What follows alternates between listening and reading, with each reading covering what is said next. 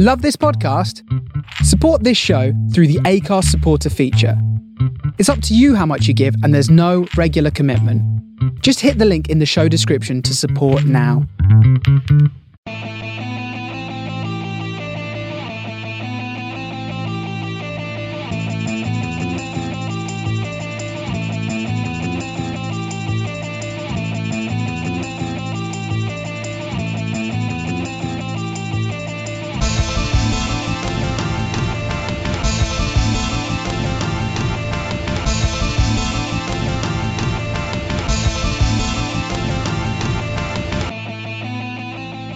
Hello, welcome to the first ever edition of the mid-weekly Man on the Post podcast. My name's Chris. I'm a Liverpool fan, QPR fan. With me, I've got Everton fan Mark.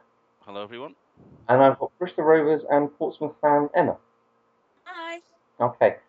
What we're going to be discussing this week, we're going to be discussing the events that have happened basically in the football world this week. We've got the Aston Villa versus Arsenal game first of all.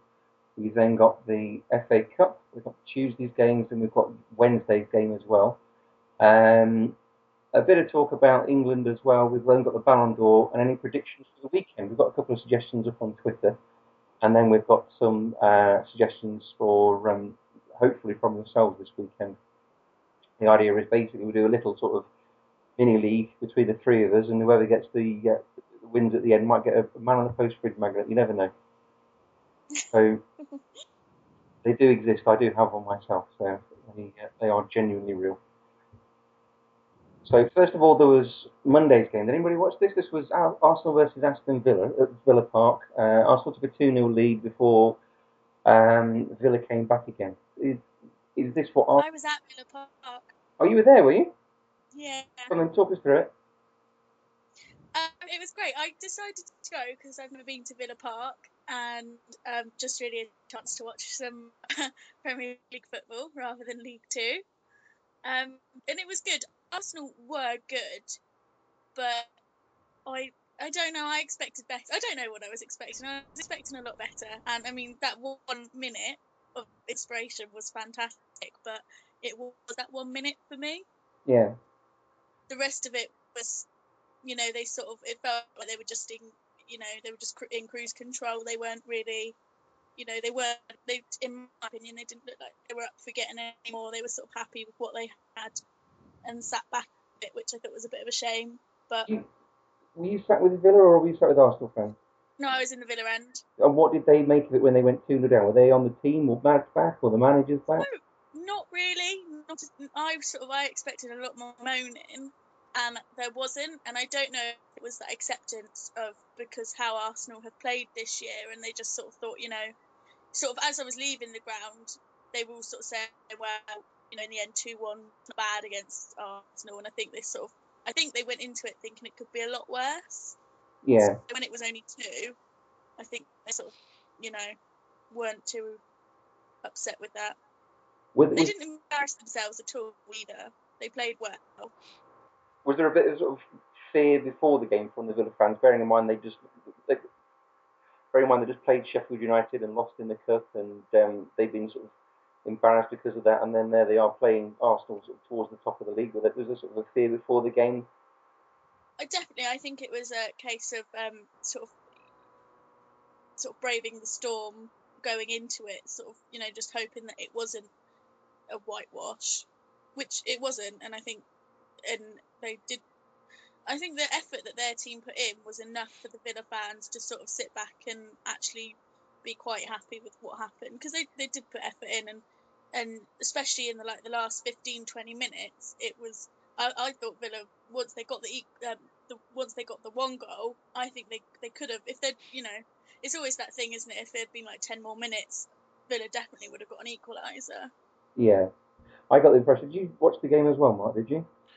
Yeah, I did, and as a little bit like Emma was saying, Arsenal definitely weren't at their best, and I think the Christmas and the New Year schedule might be catching up with them a little bit, but they seem to lack a thrust. There was a lot of side to side movement which Arsenal have suffered from for the last few years, up until this season at least, anyway. And they just seem to lack the killer punch. especially in the first half an hour before they got those first 2 goals, in a minute.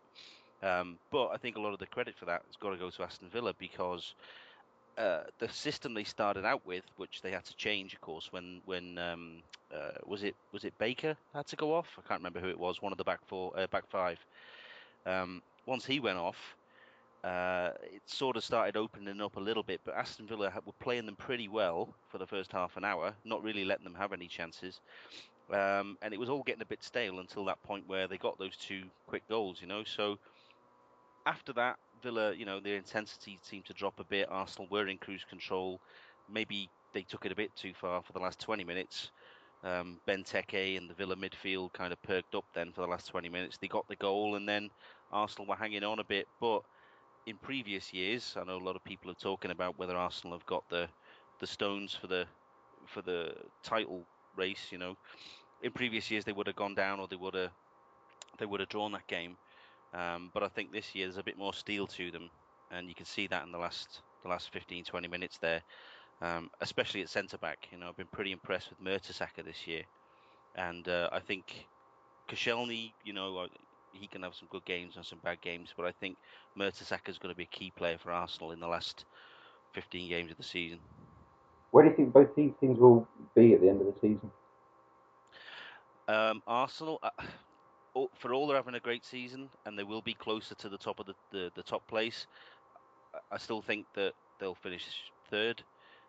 Villa, probably around 13th, 14th. They won't go down, but they're not good enough to go in the top half. Do you think Villa have got some kind of... I mean, they're a young team, aren't they? They've taken a season or so to gel. Do you think that this Villa team could be a team the next season or so that could be doing something, or is this the sort of lean forward of where they are now? Well, I know listening to the Villa fans, that is what they were saying. Their team is young, and they watching them week in, week out, they're lacking that sort of someone to step up and take charge and be the boss. And I know I'm listening to people like, getting the train back and things. They were sort of, that's what they were saying, and that's what they wanted Lambert to spend the money on in January, to sort of just to have someone to guide the younger players. It doesn't have to be the best player that they can afford, or it doesn't. I mean, I listened to a really interesting argument about whether they go out and loan an older player or whether they buy. And I was listening to 2 Villa fans arguing about it, one saying that there's no point loaning someone, it'd be a waste of money, and the other sort of saying, well, no, if it gets us through to the end of the season and puts us in a decent position, then surely that's not a waste of money. Surely that's money well spent. So that was quite interesting listening to them talk about that. But I definitely think they need a leadership.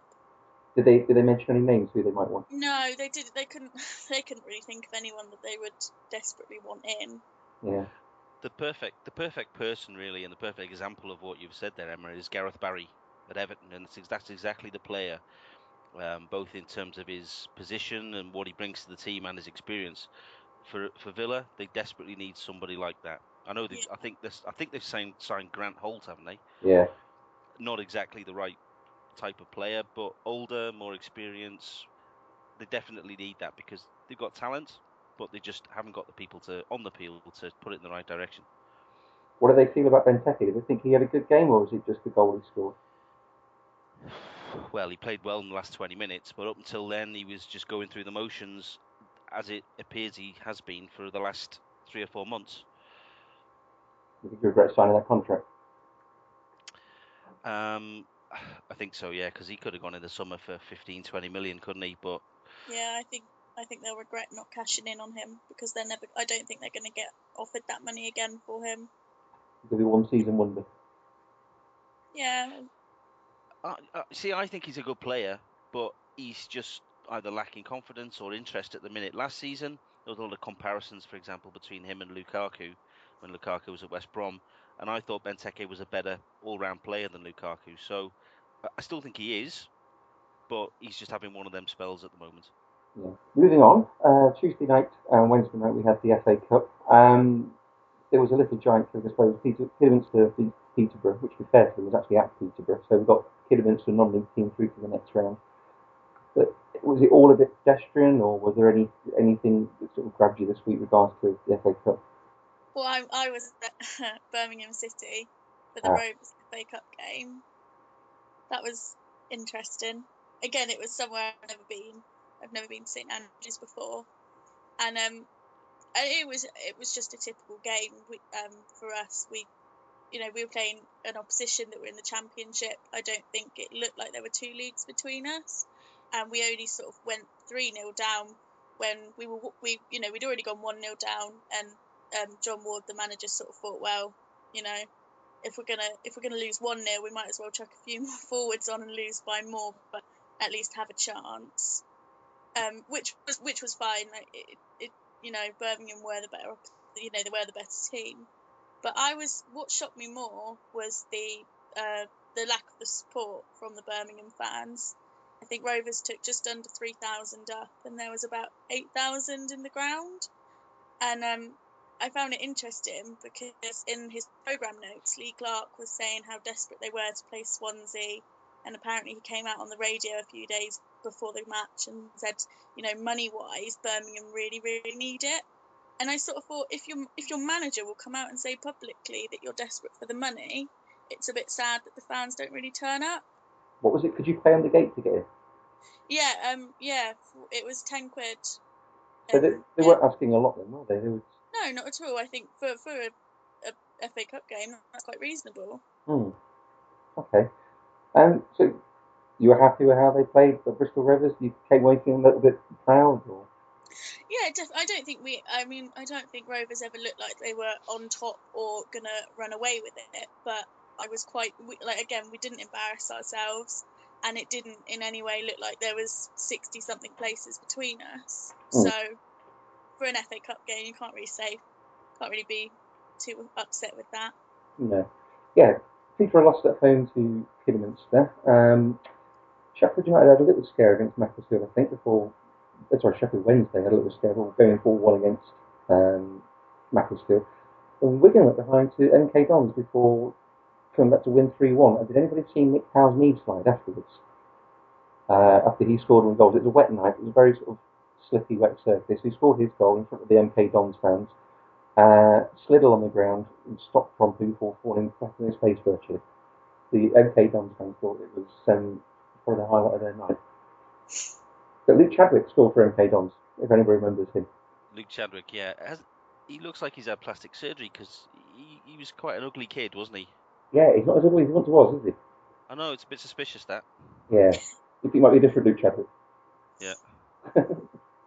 So the next round, Liverpool are away at Bournemouth. I'm a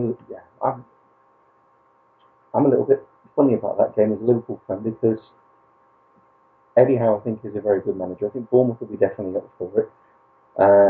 And I think Liverpool could find that a little tricky. Any of you think of it? No, they'll win easy. Don't worry. Yeah, I don't think Bournemouth have the quality to be a threat. No?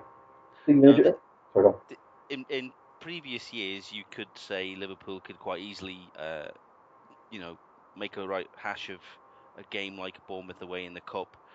But, they've progressed a bit now. They've got Suarez, they've got Sturridge, they've got Coutinho, they've got all these fellas who can score a goal. They're still a bit iffy at the back, but they'll just have far too much class than Bournemouth can handle, which is a shame because obviously I'd like to see Bournemouth do it, but... This is what this podcast needs, another Everton fan. Well, that's two of us then. That's two of you. Yeah. The other fixtures, Birmingham, Swansea, can you see an upset there? Possibly, yeah. Swansea aren't really doing it this year like last year. I can confess to not having seen anything of Birmingham this year. I know they're not tearing up any trees in the Championship, but that's definitely an opportunity for them. Yeah. Emma, you saw Birmingham the other day. Do you think they could do it?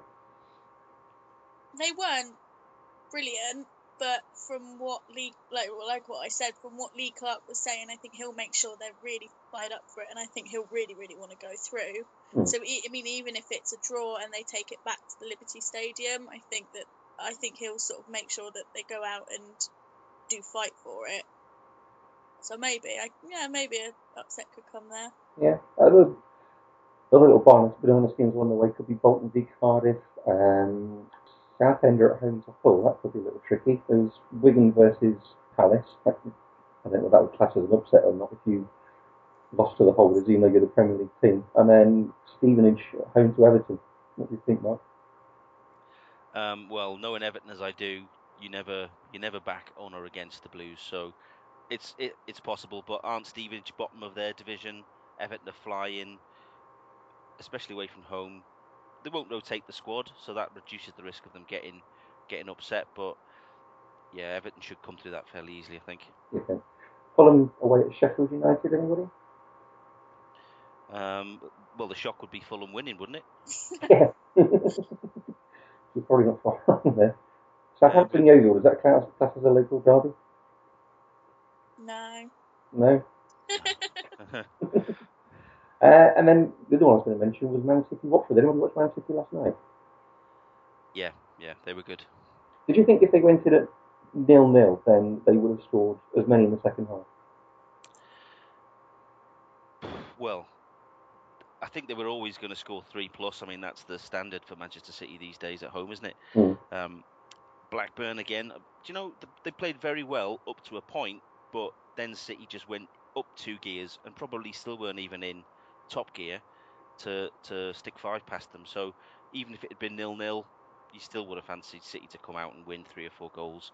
But the goal just before half-time, obviously, that was a real killer for Blackburn. I thought they did very well throughout the first half to keep it as they did, but you kind of got the impression that as soon as they scored so close to half-time that it would end the way it did. I don't think that sort of anything was in doubt from there. So yeah, there could be some interesting fixtures for the next time round.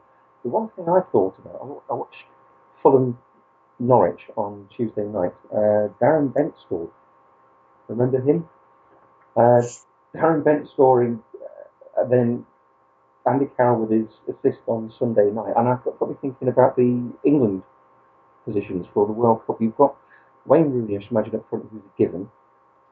Is there anybody else play up front with him? Do you think he's definitely on the plane? I don't think there's anyone certain at the moment, is there? I think it'll definitely just depend on what happens towards the end of the season. I think it was on Twitter you made a good point, Chris. I think Defoe leaving, I personally think that is him ruling himself out of the cup. I don't think he'll be part of Roy Hodgson's plans anymore. Do you think he should be? I mean, it's not a poor league, is it? The MLS. I mean, there's no reason why, if he scores lots of goals and gets in the habit of scoring, is there any reason why he shouldn't be on the plane?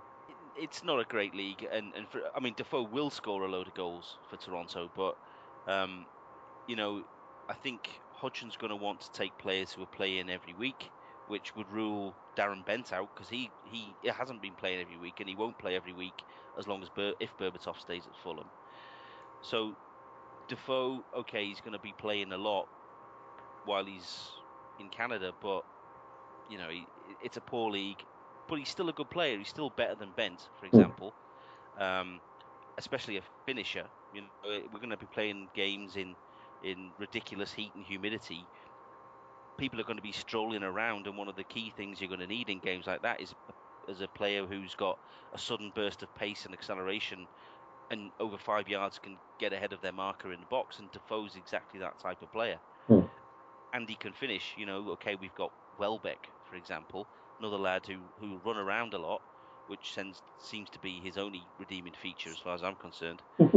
But he can't finish to save his life.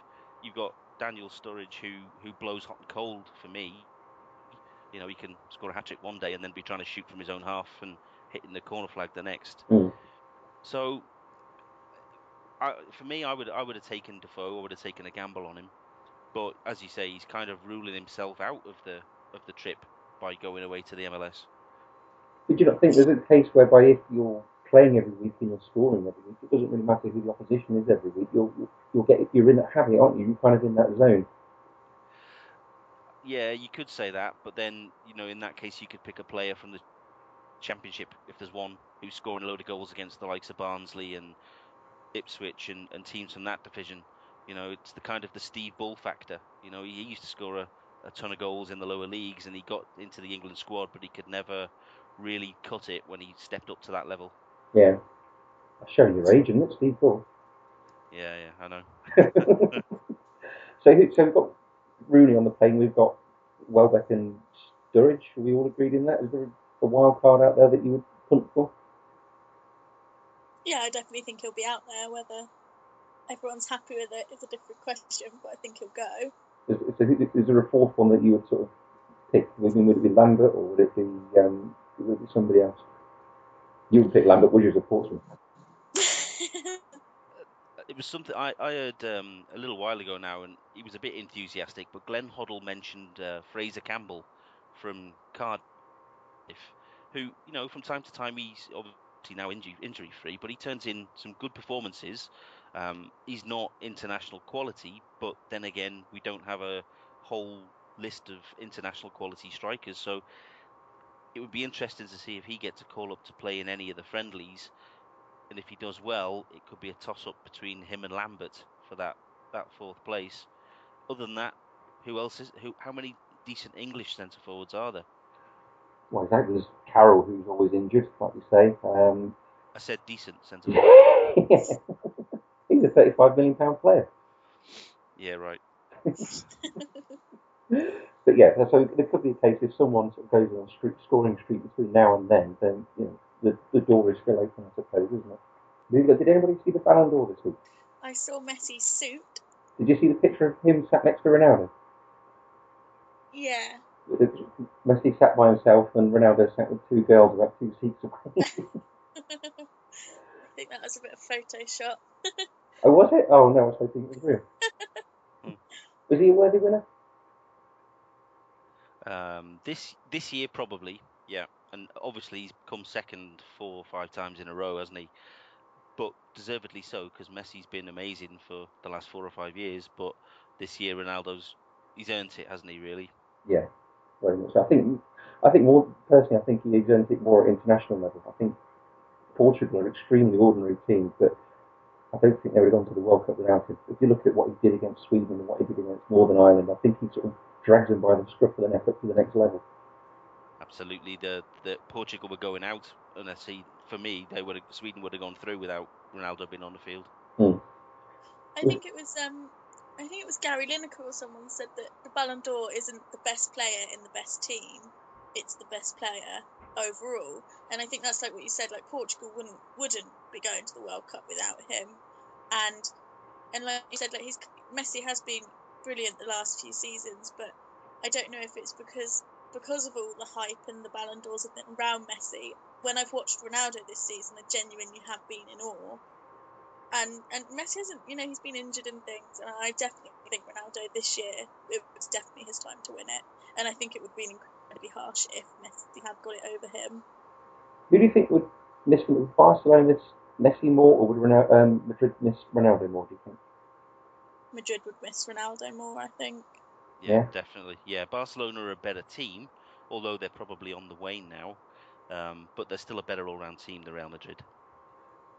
Was there a case for Ribery? Possibly. I was lucky enough to go to one of the Bayern Munich Champions League games earlier in the season, and Bayern were superb, and Ribery was just incredible. It was only Victoria Pilsen, mind you, but he was still incredible. Incredible is incredible, whoever you're playing, I suppose. Yeah, I think I would have done quite well against them. Was there a case for Robben over Ribery? No. Robben's only got 1 foot. He's only about pace. He often hits the first man when he actually does try to cross and not shoot.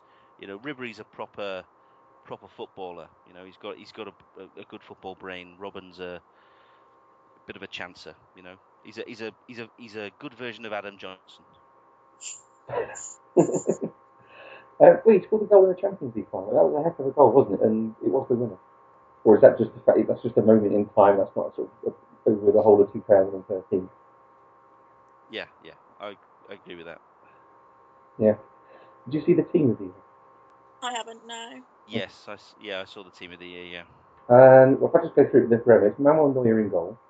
I think it's probably a 4-2-1-3 formation. So we have Dani Alves and Philipp Lahm as fullbacks with Thiago Silva, Sergio Ramos in the middle. Little two of Iniesta and Xavi. In the hole behind the front three is Ribery, followed by Lionel Messi, Zlatan, and Cristiano Ronaldo. There was talk about the fact there's no Premier League based players in there. The only player that I could really think of was Kompany instead of Ramos. Was anybody else done this one? Kompany wasn't. I don't think Kompany was great last season, although he's been excellent this season. But you're right, Sergio Ramos should never be anywhere near that team. No. Maybe Suarez, maybe Aguero. Ahead of Messi, Zlatan, or Ronaldo, though. Probably Ibrahimovic, but I'm only basing that on I don't get to see that much of Ibrahimovic. Yeah. So that's the only reason I based that on. Yeah. I was thinking, if you're not going to have Ramos or something, the other one maybe I was thinking would be Chiellini as well. I think he's very good player. I'm not so shocked. You said Suarez, and I'm not so shocked he was in the Ballon d'Or that's just been released. But I think if he keeps up his form and he's not in next year's, I would be really shocked by that. Because I definitely think his form so far this season, like he should, without a doubt, be in there. Yeah. Was there anybody else, not just within England, but anywhere that you would have thought that deserved to be in it? Xavi might be a little bit of a contentious one. That's what I was thinking as well. He's been an amazing player, and 3-4 years ago, he made Barcelona tick, didn't he? He was everything that they did went through him. Even having Messi and Iniesta and people like that in the team, they would have missed Xavi a huge amount. But I just don't know who could replace him in that team, in that sort of role. Ozil? Don't know. I like him. I think he's a good player. I'm not sure he's really cutting it at Arsenal at the minute for the £42 million price tag. But I think he'll come good because he's just a good player. Yeah. So there's 3 Munich players, 2 Madrid players, 2 PSG players, 4 Barcelona players. So we break that down again. That's 6 La Liga players, 3 Bundesliga, and 2 Ligue 1 players. So fair distribution? I think so. The Premier League wasn't great last year, was it?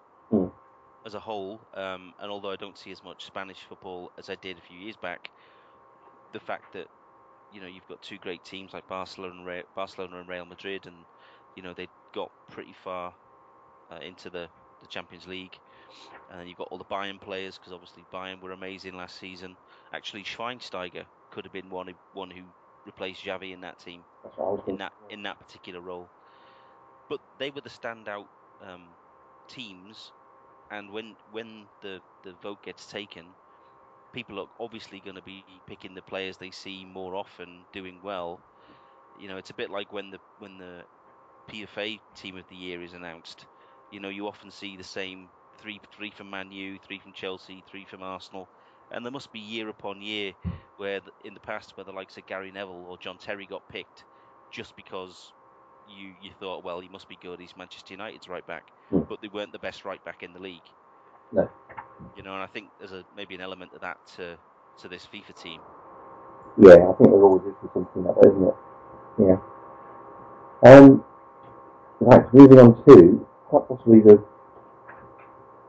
part where I've asked you to crack your brains looking for Premier League winners, Champions League winners, FA Cup winners, World Cup winners, and relegation fodder as well. I've crossed that myself. I've gone for World Cup winners Brazil, Champions League Bayern Munich, Premier League Chelsea, FA Cup Everton, obviously it's Paisley, and Palace, Norwich, and Fulham to go down. What have we got for yourselves, Emma? For the World Cup, I've got Brazil. The Premier League, as much as I'd like to see Arsenal in it, but I think it will be Man City. For the FA Cup, I'd put Liverpool, and relegation, Palace, Fulham, and Norwich.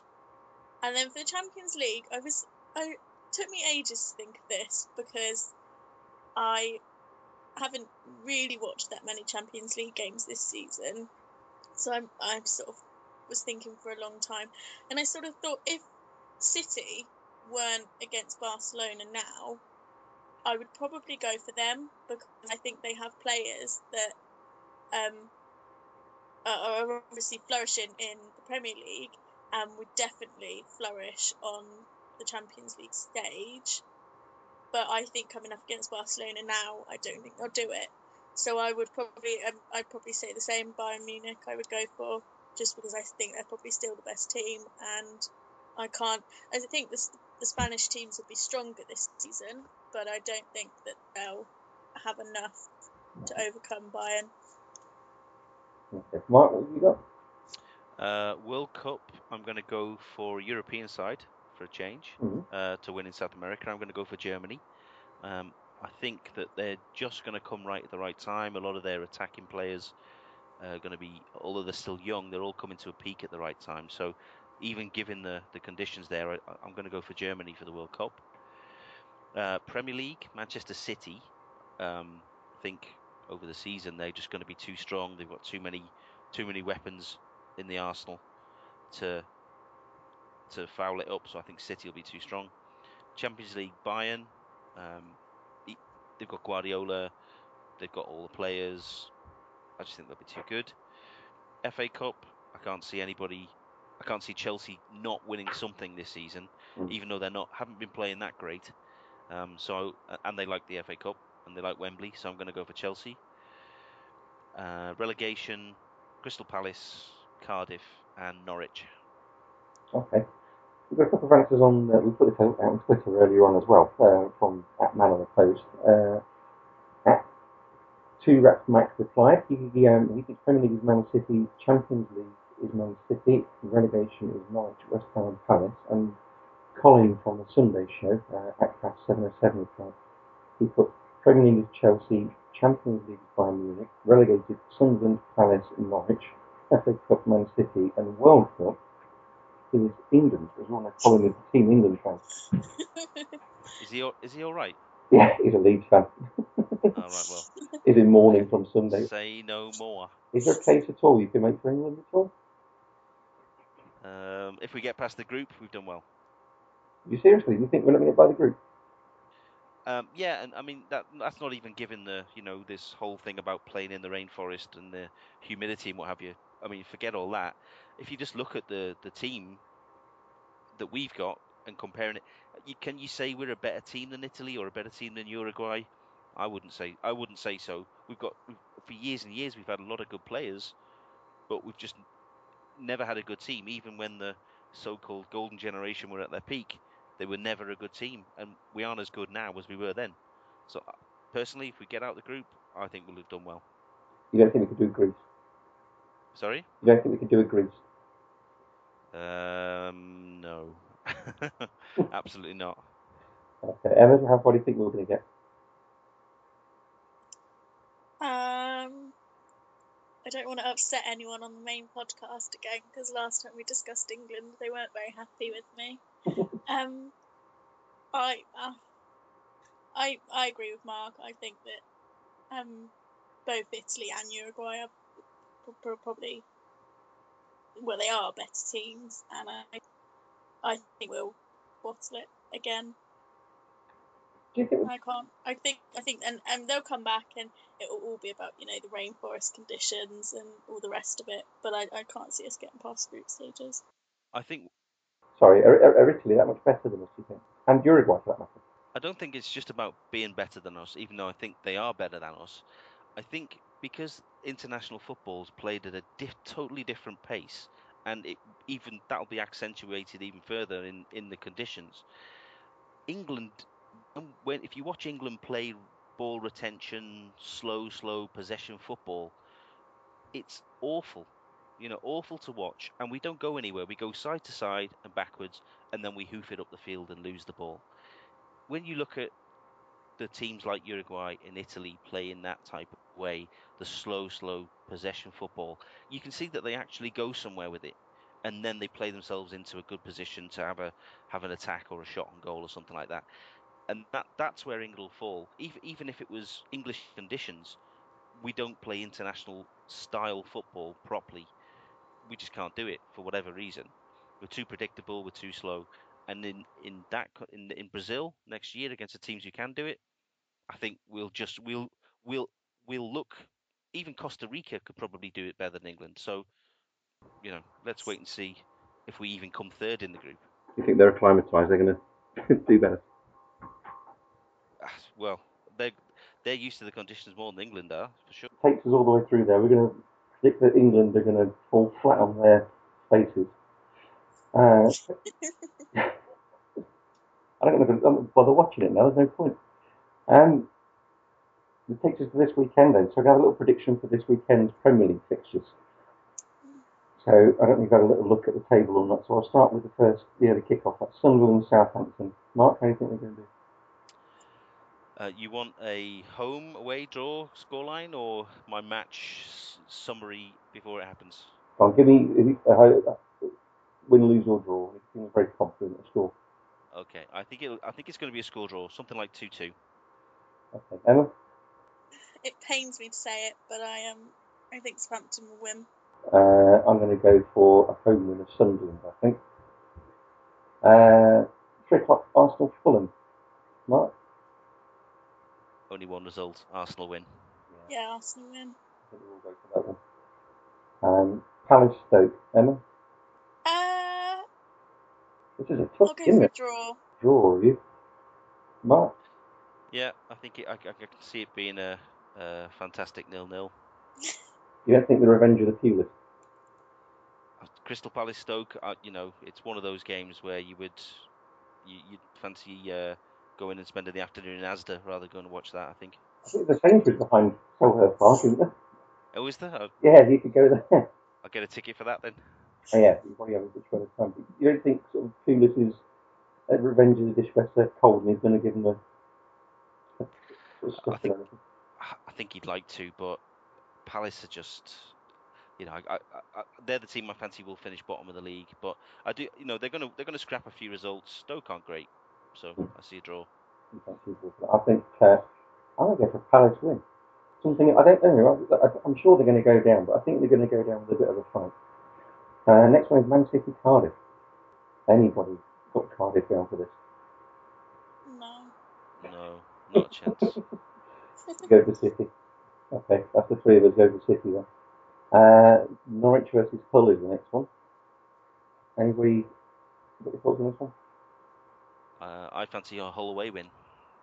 Yes, so do I, and I think it could be Houghton's last game. Oh, do you? Yeah, because I think if they're going to change it, which it sounds like they are, they need to do it. Realistically, they needed to do it this week because there's no point sacking him at the end of January and the next person come in and work with his players, not being able to bring anyone else in. I'm actually surprised they've stuck with Houghton as long as they have. Norwich have had quite a few bad results, bad performances going back sort of into October time. So they must be a pretty loyal board at Norwich, but it's got to be wearing thin now. Is that not a noble thing to be though? Sort of stick by your manager through thick and thin? It is, but they've spent a lot of money that Norwich aren't renowned for doing, and they've taken a bit of a gamble to push up the table, so then they don't get into annual relegation scraps, and it's backfired. So, they might do something like call for Harry Redknapp or something like that, and try and dig them out of the hole they're in. Or call for former player Malky Mackay. Indeed. Have either of you read Soccernomics, the Simon Cooper book? No. It tries to dispel certain myths that prevail within football. And one of the myths it tends to disprove is the fact that new managers, when they come in, they have a sort of impetus of they have an impetus behind them. They have regards to players wanting to play for them. But also they get backed by the board financially. But the book proves that is just a very much a short-term measure. He comes in, he spends his money, gets some players in, they do well for a little bit more often than not, then they sort of regress to a mean, and after a while that manager goes, and of course the new manager then comes in, he's got two sets of players from the previous manager before that he doesn't really want, and the sort of team gets stuck in a perpetual motion. Yeah. Do you think getting rid of the manager is always a good thing, or do you think sometimes maybe it's, you'd know, probably being a Portsmouth fan, you've had a lot of changes. You've made a lot of changes, yet there you are in League Two. Is it a good thing? looking at Norwich, for a club like Norwich, obviously they've just come back from going down to League One. I am pretty sure they would never want to go back there again. And I think it comes a time where, when you are in the Premier League and you are nearing the bottom, how long do you give it before you sort of, you've got to fight. Well, if I was Norwich and spent that money, I personally think you've got to give it everything you can to try and stay up. And Houghton's proving that with his, it's not even, I don't think it's, from what I've heard and what I've read, it's not even about their results. You can get bad results, but you're not playing that badly and you're just unlucky. But it doesn't sound like that's the case. Like, it sounds like they are bad on the pitch. And I think that bringing in someone new, and someone, like you said, someone with more experience, who's been round a bit, would have more luck with making a bad team good. Well, I'm going to go for a Norwich win then. I'm going to feel sorry for Chris Wheaton. I'm going to go for a Norwich win on that one. Next one is West Ham Newcastle. Mark, have you got any? I can see West Ham staying up. I'm sure when they get a few players back, they'll do all right. But in this one, I can see Newcastle sneaking away with the 3 points. Newcastle, Emma? I can't see West Ham winning it. So yeah, I'll go for Newcastle as well. Newcastle don't travel to London very much, do they? No, they don't. That's a historical thing, for donkey's years. I mean, I live near Newcastle, and it's a constant thing for 20 odd years that them always moaning how they might as well not bother going down to London to games, even to the likes of Charlton and Brentford when they were in the old second division of things. They never used to win. So, but they're a good team. They've played well this season. I fancied them to struggle, but they've played well. They can always they're always going to concede, but they can score a goal or two, and I think that's what will get them through against West Ham, who are starting to leak goals quite a lot, and they're not really scoring many. So that's my reasoning behind them. Bit of a point to prove from London. Bit of a point to prove after Sunday as well. Definitely. I mean, they've played Manchester City, Arsenal. I think when they played Liverpool as well, they played really, really well and deserved something out of some really big games and got nothing. And obviously they felt like they got gypped against Manchester City for a lot of the game. They were the better team. So, yeah, I think, and Pardew's going to want to go to West Ham and stick the knife in a bit, I reckon. So I think he'll have them up for it, and I think they'll win. You see, I was thinking vice versa. Allardyce will want to stick the knife into Newcastle. Well, yeah, exactly. I'm going to go for West Ham. Liverpool Villa. Well, I'm going to go for Liverpool. Yeah, I can't see Liverpool losing that one. Yeah, Liverpool. Liverpool always have one game a season at home where they lose, and you can't explain why. And it's usually to a team. One. Yeah, well, yeah, that's true. Usually it's to a team in the same sort of position as where Villa are now. In past it's been teams like Stoke and Southampton when they were a bit further down the league. But I can't see it this weekend. This weekend. Southampton beat them earlier in the season, so hopefully they've got that monkey off their back. Well, that's true, yeah. Swansea Tottenham. Tottenham, just. I think it'll be a score draw. Now then, Chelsea West Ham, Sunday afternoon. Emma, who do you think will win this one? I'll go for a home win, Chelsea. I agree, Chelsea. They're just starting to come right now. And Man United, they're not a great team. So I can only see a Chelsea win. Is there a case for United win? I know you both said Chelsea, but I mean, if you're offering hope to a United fan listening now, what would you say to them? I don't think that. Oh, I don't know. At least you're not in League Two, I suppose. Yes, you're a no, I think they will. I don't know. I don't think they'll come really good by the end of the season, but I think they will start grinding out performances, and I think they will start getting the points that they need. And but just not here, not away at Chelsea. No, not away at Chelsea. I think Chelsea will be too strong for them.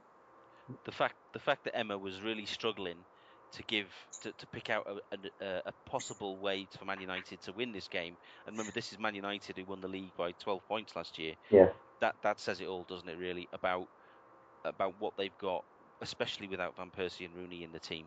Yeah. You know, it's the worst Man U team I can remember in 20 years.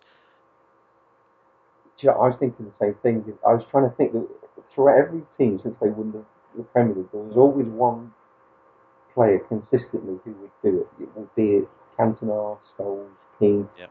whoever. They haven't got that this season, have they? They haven't got one player that does that. Well, Rooney's had his best season for 2 or 3 years, probably. He's injured a lot, isn't he? But he's in he's in and out. So, but I don't know. They've got a big job on. They don't need 1 or 2 players that squad. They need 6 or 7 players to get them back to where you expect them to be. Well, I'm going to go for Chelsea as well. I can't see them having a cat and mouse chance. Monday night. I'm sure you will, Mark. Is West Brom Everton? What do you think? Well, West Brom, of course, have just unveiled their new manager, haven't they, Pepe Mel? So you might get that temporary injection of effort and skill and everything else.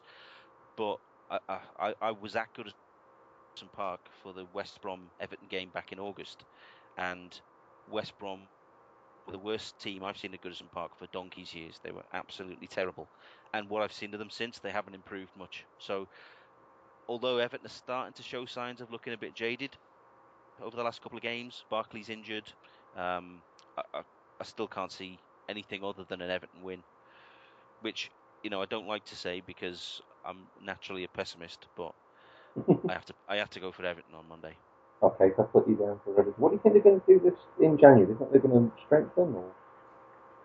Well, they've got McGeady, who for reportedly $500,000 they've got him for. That's good business. He's going to be probably a bench player. Cover for Morales and Pinar on the wings. He's not bad. He's not great, but he's not a bad player. There's a couple of forwards they've been looking at now. They've sold Jelovic. There's this kid from Standard Liège in Belgium that they're interested in. I don't remember his name. Batshuayi or something like that. Right. Who I've got no idea about, but we definitely need a centre forward because we've only got Lukaku, who's been pretty poor for the last month, and we've got Velios, who is just a young and who's not really done anything since he scored a couple of goals a couple of years ago. So we need a forward, and we probably need another centre midfielder because we're a bit short in the central midfield areas. But it's a typical juggling act at Everton. You've got to sell a player to buy a player, try and loan a player. The transfer window in August basically set up where Everton are right now. This transfer window will determine whether we are actually a Champions League challenging team or whether we're just going to finish 6th or 7th, which, I hate to say it, we probably will still end up doing, even though we've been brilliant this season. I hope as long as we're in there as well. I kind of hope you get there because I think you've been knocking on that sort of fourth place door for so long. And I think Martinez is a manager that does deserve it as well. He's gone about it in the right way, hasn't he? He sort of started and worked his way up towards everything, hasn't he? He's not been sort of slotted in, having had a sort of illustrious career and whatever. He's gone about doing it sort of the traditional way, hasn't he? And I think if anybody deserves the Champions League place, it's him. Well, he's been brilliant in the short time he's been at Everton, and it does take a lot to win over fans, but the Everton fans are totally in love with him. Which after 11 years of the same manager who's done brilliantly, it was time for a change. Even if Man United hadn't come and taken him away, I think a lot of Evertonians were of the opinion that it was time for Moyes to move on, and because he was going stale, Everton were going a bit stale. So Martinez is brilliant. Like you say, he did a great job sort of setting up the Swansea thing. Did very, very well at Wigan. Probably he's the reason they stayed up so long, and of course won the FA Cup. And now he's coming to Everton and really going to try and put his stamp on it. Kind of, it seems like he wants to be like the Guardiola figure at Everton. That kind of the guru, if you like, of the club. Well, What about you, though? What do you think they're going to do? Yeah, no, I think it'll be an Everton win. But I was just interested, Mark, do you think that Everton will finish above United this season?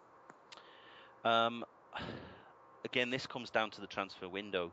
I think if we bring another 1 or 2 players in, and United don't do anything, I think yes, because I mean, like you say, Man United, they've got to grind out some results as well, even if they don't start tearing the league up like you expect them to in the second half of the season that you've seen year upon year in the past.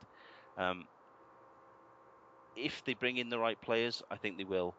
If we don't, and if United maybe bring in 1 or 2 and just start to click, which after a new manager comes in, can happen. After it takes a little while sometimes, they might just be too strong. But do I think Man United will finish in the top 4? No. So if they finish 5th, then Everton will finish 6th. What do you feel for? Sorry. Yeah, and that means that Liverpool will get in there, I think. I'm still not convinced. I had to spit that out. No, I don't think we're going to do it. Honestly, I'm a pessimist like you. What do you think feel towards Moyes now as an Everton fan? Do you look back on his time with you and sort of, do you feel proud to have had him, or do you have a bit of sort of schadenfreude when you sort of see how he's getting on at United? Do you feel like he left you in the lurch a bit? What do you feel? Well, like I was saying, he's been brilliant for Everton. He was fantastic from the moment he came in. Very much in the same sort of the way that Martinez came in, embraced the fans, embraced the history of the club, and all of that kind of thing. And to a point, we were fantastic. And he developed Everton not just from a team who would kick lumps out the opposition and grind results out, but a team who would play a bit of football, mix it up a bit, and try to develop year upon year on obviously quite a small budget. But I think that was starting to wear a bit thin, and wear a bit thin with quite a lot of the supporters that were sick of hearing the same excuses over and over, and watching the same sort of pattern of play, and things were starting to grind to a halt a little bit in terms of the development of the team. And I think Moyes just lost his interest as well. So I think the opportunity for him to go to Man U and for us to get somebody else in, imagine an amicable divorce. I think that's how the best way to describe it. I think it was just time for both parties to say thanks a lot. It's been great. We'll move on. Yeah, fair enough.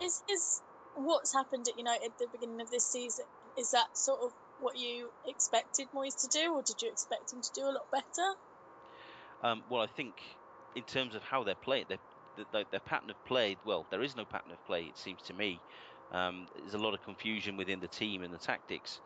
But where they made the huge mistake, and this is whether it's Moyes' fault or the chief executive, Woodward, is it his name? Yeah. They made a right hash of the transfer window in the summer. They were linked with 20, 30 million pound players left, right, and centre, and they ended up with a player, regardless of the fact they overpaid for Fellaini. They ended up with a player who doesn't fit Manchester United. That group of players, he's absolutely got no value to that team, as far as I could tell, because he's not a defensive midfielder because he can't pass the ball, and he's not a playing off the striker type player for United because he's not as good as Rooney or Van Persie if they were in that position. So to me, all the confusion reigned from that summertime when they didn't seem to have a plan about who they needed to bring in and how they were going to play. It's all seemed off the cuff, but it's totally chaotic, and that's what's gone wrong. That they didn't have the right base to begin with Moyes' players and his style. He's just I think he's kind of gone into it thinking, I know, I'll just use Sir Alex's players and tactics, and that should see me through. Doesn't always work like that, and we can see that there's nothing there at the moment. But it might take a little bit more time, and he's obviously got a couple more transfer windows coming up in the next 6 months that should see United develop under Moyes. So will the double next season? I think they will. I think they'll give him time. I think they will. Well, I'm going to go for West Brom Everton. I'm going to go for a draw, to be honest with you. Probably a scoring one. I was going to wrap up, but there was something I thought about while you were talking. Do you remember watching? I suppose you would have seen it. I mean, you were there. The game on Monday. I was going back to the Arsenal Villa game. There was a point where an Arsenal player fell over, was injured. The game carried on while Arsenal had the ball. Arsenal then lost possession to Villa, who then also carried on. But Arsenal then got rather upset that Villa didn't kick the ball out of play because their man was down injured. What did both of you think of that, first of all, and also the more general sort of what do you do if an opposition player is injured? Do you play on, or do you kick the ball out and be charitable? What do you think? I think that the whole game, Villa were tough. They didn't let Arsenal get away with much, and they were tough. Yeah, they were just tough, and it was quite refreshing to see because it's not always like that. But I mean, I haven't looked at the stats for the game, but I think if you looked at it without watching, judging from the amount of free kicks and things that Arsenal were awarded, you'd think Villa were a really dirty team, and I don't think that was the case at all. I think this stemmed from the fact that that was happening, and that I think that was frustrating the Villa players because that's obviously, you know, they're all playing like that. That's how they've been, you know, sort of taught to play. So I think that must be frustrating for them anyway. The second point was, it wasn't, I know what incident you're talking about. I can't remember which Arsenal player was down, but earlier in the game, Sagna had gone down, and Yes, he did. That's right. On the touchline. He'd been rolling around, and he'd been really sort of, you know, sort of the typical, you know, he's in so much pain, and he literally just stood up and walked off. Yeah. And I think that the Villa players saw that and sort of thought, well, you know, if you're going to act like that, then, you know, if that was me, if I was in that position, I'd just seen that, I would think, well, no, I'm not going to give you the ball, because how do I know if one of you's going to do it? How do I know the rest of you aren't going to do it as well? Yeah.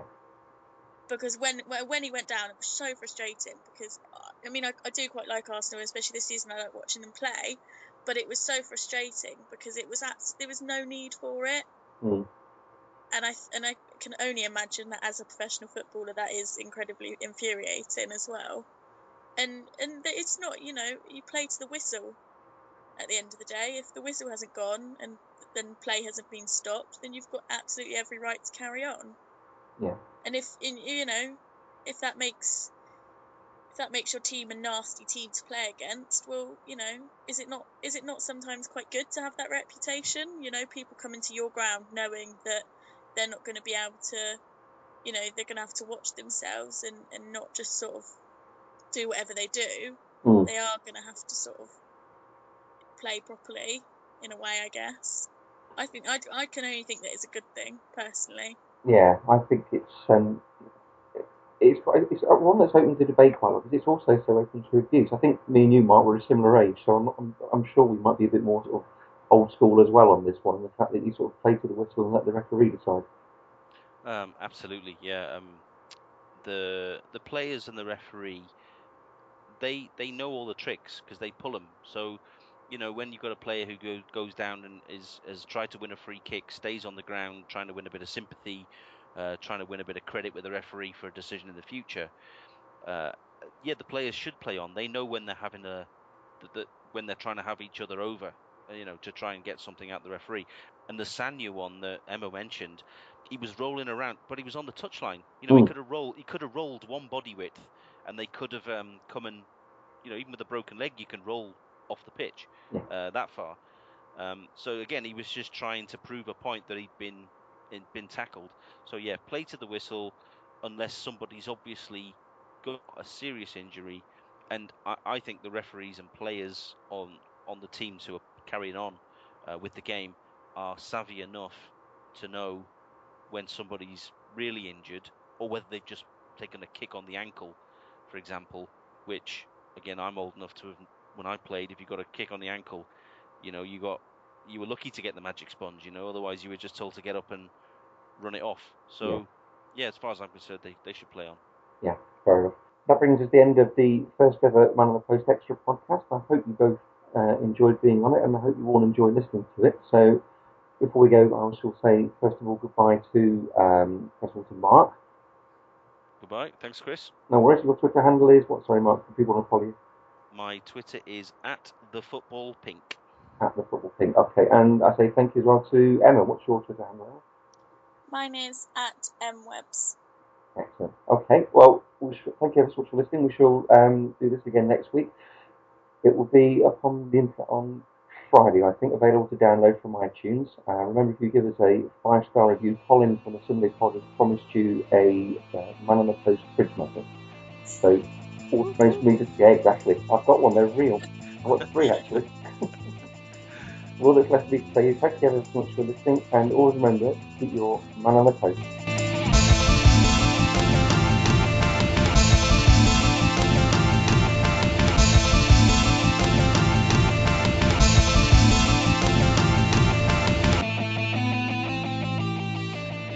I'm glad it wasn't like a total webcast, because I'm sitting here in my onesie and what have you, but, I got a picture of you. You look like you're by the sea. Oh, well, you don't be sticking that on the internet. Too many dodgy photos of me on the internet as it is.